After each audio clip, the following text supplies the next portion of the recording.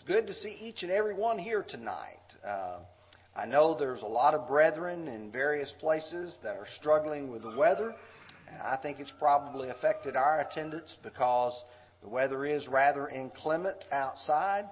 But you're here, it's comfortable inside, and we have an opportunity to study together from God's Word. On Sunday evenings, I've been attempting to preach from some of my own personal favorites and to also preach from some of your favorite Bible passages. Tonight, Romans chapter 6, verses 1 through 8, is a section that was recommended by 3 or 4 different people. Some of you recommended verses 4 through 6, some of you recommended verses 1 and 2, and some of you recommended verses 6 through 8, and so you're going to get it all in one section tonight. When you think about favorite passages, each and every week I try to think of what makes a passage favorite to me. Many of them are like the ones I dealt with 2 weeks ago tonight, like Philippians chapter 4 and verse 13, where you have a passage that expresses a goal, an aspiration, an idea, where Paul would say, I can do all things through Christ who strengthens me. On the other hand, there are some passages where when you read them, you realize there's something great has been done for us. Something that has been provided for us. And the book of Romans, in my judgment, is one of those great books where you have strong doctrinal teaching, but from that you also have some great encouragement because of that doctrine, because of what you learn from it. The background of Romans chapter 6, verses 1 through 8, involves the misunderstanding of some of the people in Paul's day of the idea of grace. What does grace mean? How is grace applied? And we're going to study about that. And tonight we're going to look at how Paul's explanation provides both incentive and encouragement for us to be faithful. Whenever you read and study a passage, I always try to look, are there major themes, major ideas, major points that are made? And I like for that to be the impetus, the main thoughts for our lesson. And so in verses 1 through 8 of Romans 6, I see 2 major themes, and that's what we're going to study tonight. We're going to talk about death, and we're going to talk about deliverance. Let's begin, first of all, with the idea of death. Paul begins this passage by saying, what shall we say then? Shall we continue in sin? Certainly not. Paul poses a rhetorical question that was likely in the minds of many of the believers. And to understand this, what you have to do is you have to look at the immediate context. You have to look at what just precedes this, and then you have to back up and see it in the larger context. To look in the immediate, I want you to back up with me to the last verse of chapter 5, where Paul says in the last part of that verse, but where sin abounded, grace abounded much more. Now, to understand Paul's explanation, here's the thought behind this. Here's a man who commits sin. Can God's grace forgive that sin? And the answer is most certainly.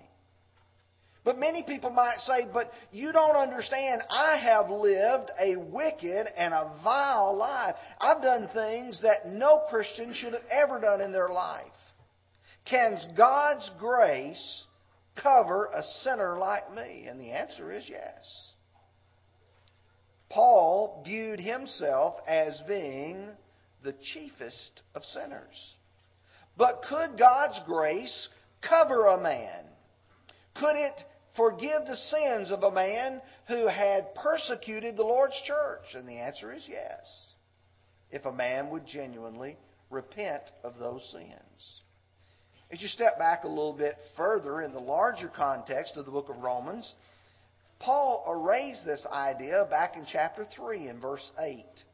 As he has explained the sin of the Gentile in chapter 1, as he explained the sin of the Jew in chapter 2 and the first part of chapter 3, concluding with the idea in Romans 3, verses 9 and 10, there's none righteous, no, not one. We have previously laid to charge that both Jews and Greeks, they're all under sin. But Paul makes this statement in verse 8. And why not?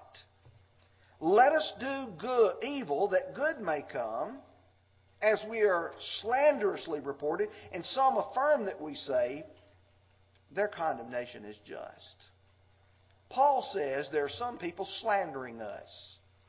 And what they are saying about us is that we are teaching we ought to do evil that good may come. Let me illustrate this to you.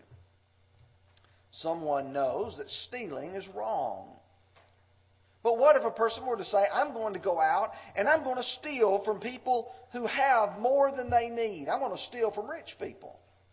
I'm going to take what they have, and then I'm going to take all that money and I'm going to come and put it into the contribution of the Lord's church. And with that money, we'll be able to carry the gospel into areas where it's never been known. We'll be able to support more missionaries than we've ever supported. And you'd say, well, that doesn't make sense.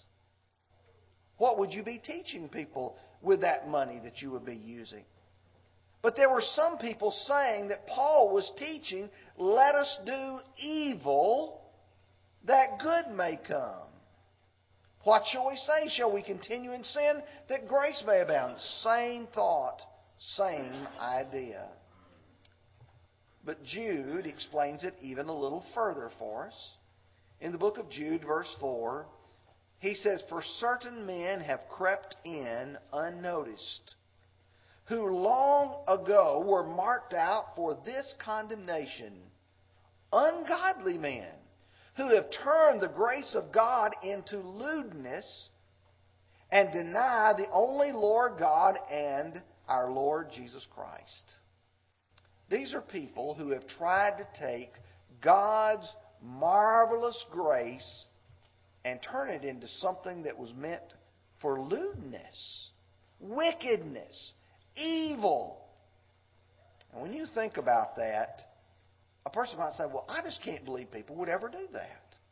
I can't believe people would ever get the mentality of mind to say, well, I can do sin and God will somehow just wipe His hand over it and say, it doesn't matter, it doesn't count. Well, I want to go to Old Testament, to the book of Jeremiah, to chapter 7, and look at verses 9 and 10. Very simple illustration of the point that I'm trying to make.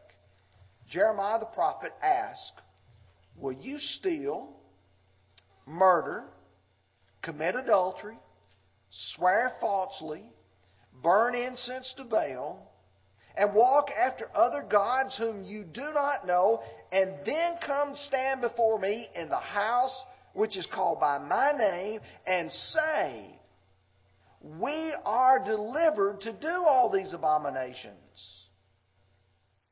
You see, there were people in Jeremiah's day who would say, you know what? It's okay to steal. It's okay to commit adultery. It's okay to burn incense to Baal. And think that they can still stand before God acceptable.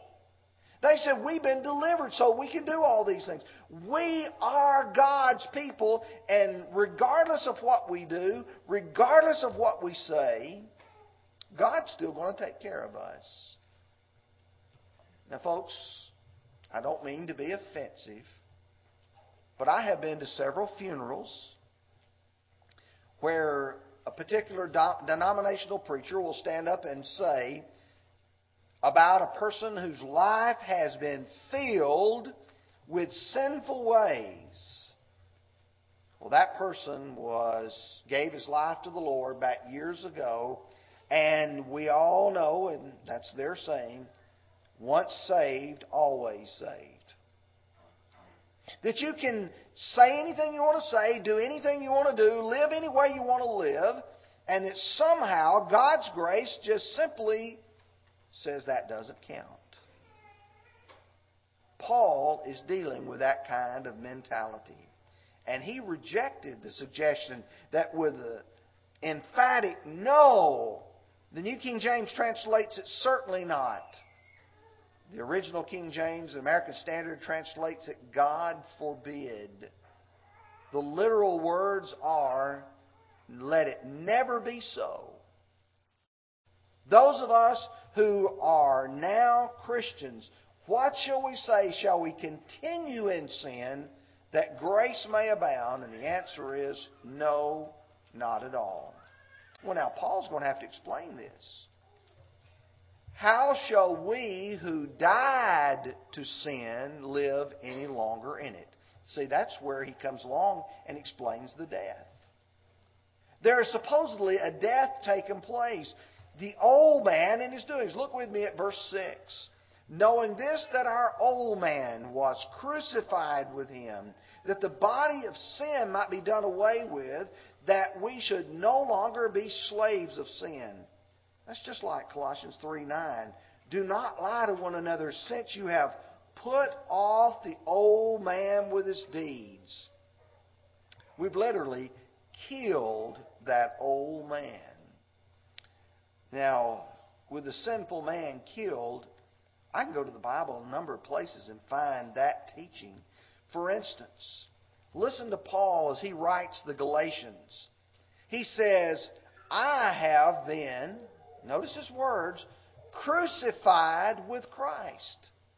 It is no longer I live, but Christ who lives in me. And the life which I now live in the flesh, I live by faith in the Son of God who loved me and gave himself up for me. Paul said that old man, the old Paul that used to do all these things, that man was crucified. But Paul, aren't you still alive physically? Yes, I am. But the life which I now live, the one that I'm living in the flesh, I am living by faith. We sing that song, Living by Faith. That's what it means. Or Colossians 3, verses 1 through 3. If then you were raised together with Christ, seek the things which are above, where Christ is sitting at the right hand of God. Set your mind on the things not on the things on the earth, for if you died and your life is hidden with Christ in God, you died to your sins. Or 1 Peter 2:24. Peter writes, who himself bore our sins in his own body on the tree, that we, having died to sins, might live to righteousness, by whose stripes you are healed. And folks, those are only 3 passages that I pulled out to talk about. When you become a Christian, you have a death to that old sinful way. But what does one do with a dead body? You bury it. When someone of our loved ones passes away physically, we have a funeral service and then we have a committal to the ground. Jesus, when he died, was buried in the tomb of Joseph of Arimathea. We are united with him in our burial.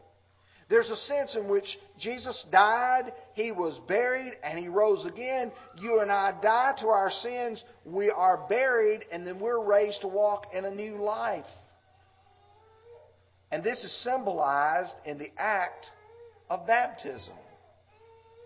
I know there's a lot of people who don't understand why those of us in the Lord's church place such a great emphasis on baptism. And the reason is because the Bible places emphasis on it. John the Baptist taught it. Jesus taught it. All the apostles taught it.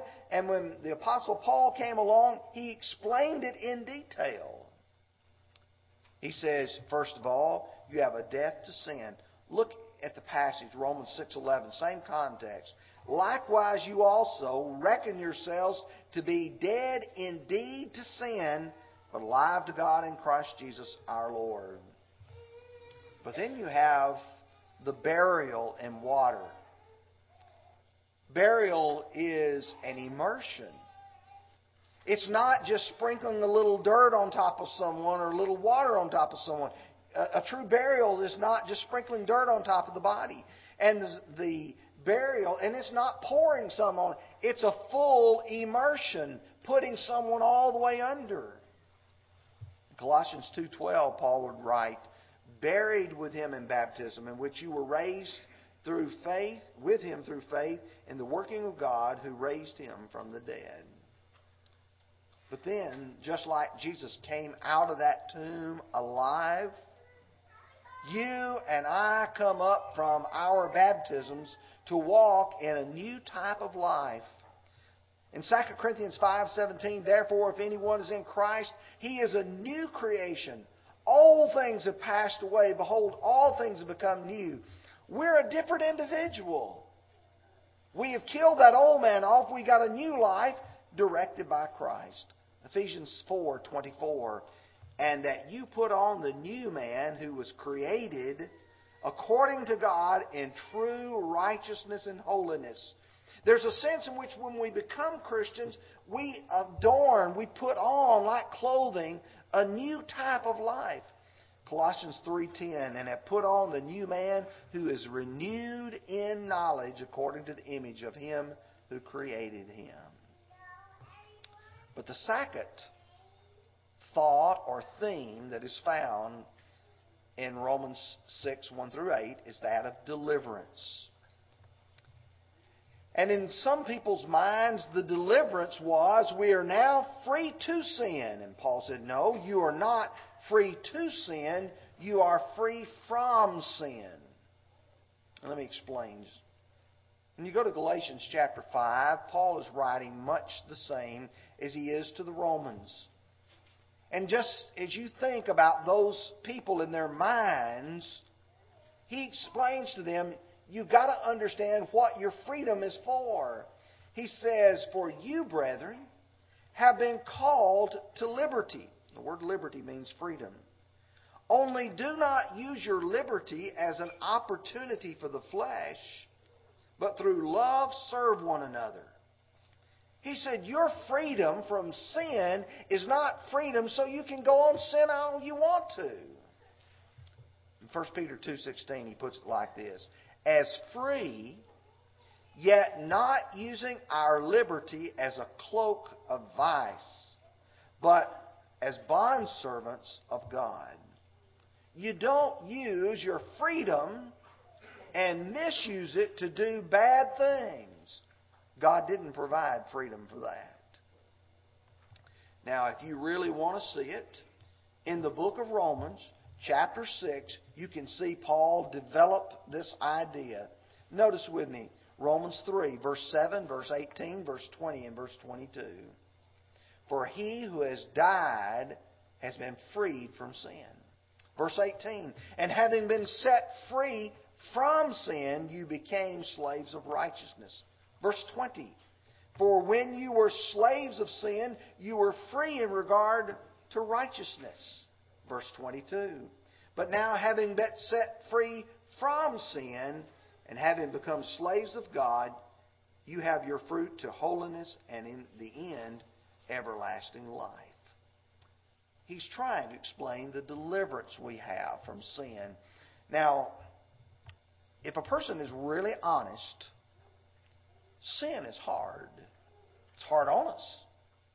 And it becomes a very hard taskmaster as well. Sin will be oppressive to us.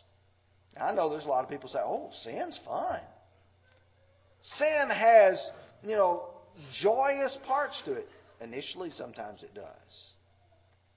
But sin eventually grabs a person. I look at all these commercials where they advertise liquor. They always show young people laughing, having a good time. They never show the other side of a person who's 45 years old, who looks like they're 80, who is now an alcoholic, who now has a broken home, who now has all these heartaches. Sin only wants to show you the sweet, pretty side of it. It doesn't want to show you the ugly side that comes along with it. Listen to Jesus as he addresses the Jews. He said, and you shall know the truth, and the truth shall make you free. They answered him, "We're Abraham's servants or descendants, and we've never been in bondage to anyone. How can you say you will be made free?" Jesus answered them, "Most assuredly, I say to you, whoever commits sin is a slave of it." He's a slave of sin. Sin grabs a hold of you, now it owns you. And it doesn't matter what sin you have chosen, sin has this way of just grabbing a hold of you and not letting go. When Peter wrote 2 Peter chapter 2, he used some terms that I think really pulls this out. Having eyes full of adultery, and that cannot cease from sin. Enticing unstable souls, they have their heart trained in covetous practices and are accursed children. Notice with me that idea in the end of that first line there, and that cannot cease from sin. Sometimes when people get a taste of sin, it's just like it's got a hold of them. It won't let them go. Get down to verse 19. While they promise them liberty, they themselves are slaves of corruption. For by whom a person is overcome, by him is he also brought into bondage. There are people who will say, "Oh, you need to seek your freedom, seek your independence," only to find out that it dominates you. We see the baptism that we go through is for the remission of sins. There's a deliverance there in the sense that all those sins that I have committed in the past, all those things which have gotten a hold on me, I'm freed from them when I am baptized. That's exactly what the apostles preached. You remember Peter on the day of Pentecost? They came to him and they said to him, "What shall we do?" And his response in verse 38 of Acts 2 was, "Repent and let every one of you be baptized in the name of Jesus Christ for the remission of sins." For the remission of sins. When you are buried in water back here, or wherever you are baptized, from that you enjoy the forgiveness of your sins. In Acts 22 and verse 16, Paul was describing his own conversion, and Ananias said to him, "And now why are you waiting? Arise and be baptized and wash away your sins, calling on the name of the Lord." So this passage can be an easy favorite as it features our freedom from sin. It gives us a picture of how we have been in bondage to sin, and this idea that we can just keep on sinning. To get this freedom, you as a non-Christian have to be baptized. You have to be released from your sins. And those of us who are Christians cannot keep on sinning. And so we ask the question, where do you stand before God? As you read Romans 8, how does this passage apply to you? Are you a person walking with God, free from sin? Then wonderful. If sin is still in your life, if you're not a Christian, now's the opportunity. At the end of every sermon, at the end of every devotional that we have, we always have the Lord's invitation. And that's the way it should be. Because that provides the sinner the opportunity to correct the things in his life. If you're not a Christian tonight, why not come and be baptized for the remission of your sins? If you're a Christian and there's sin, why not come and be restored while together we stand and sing?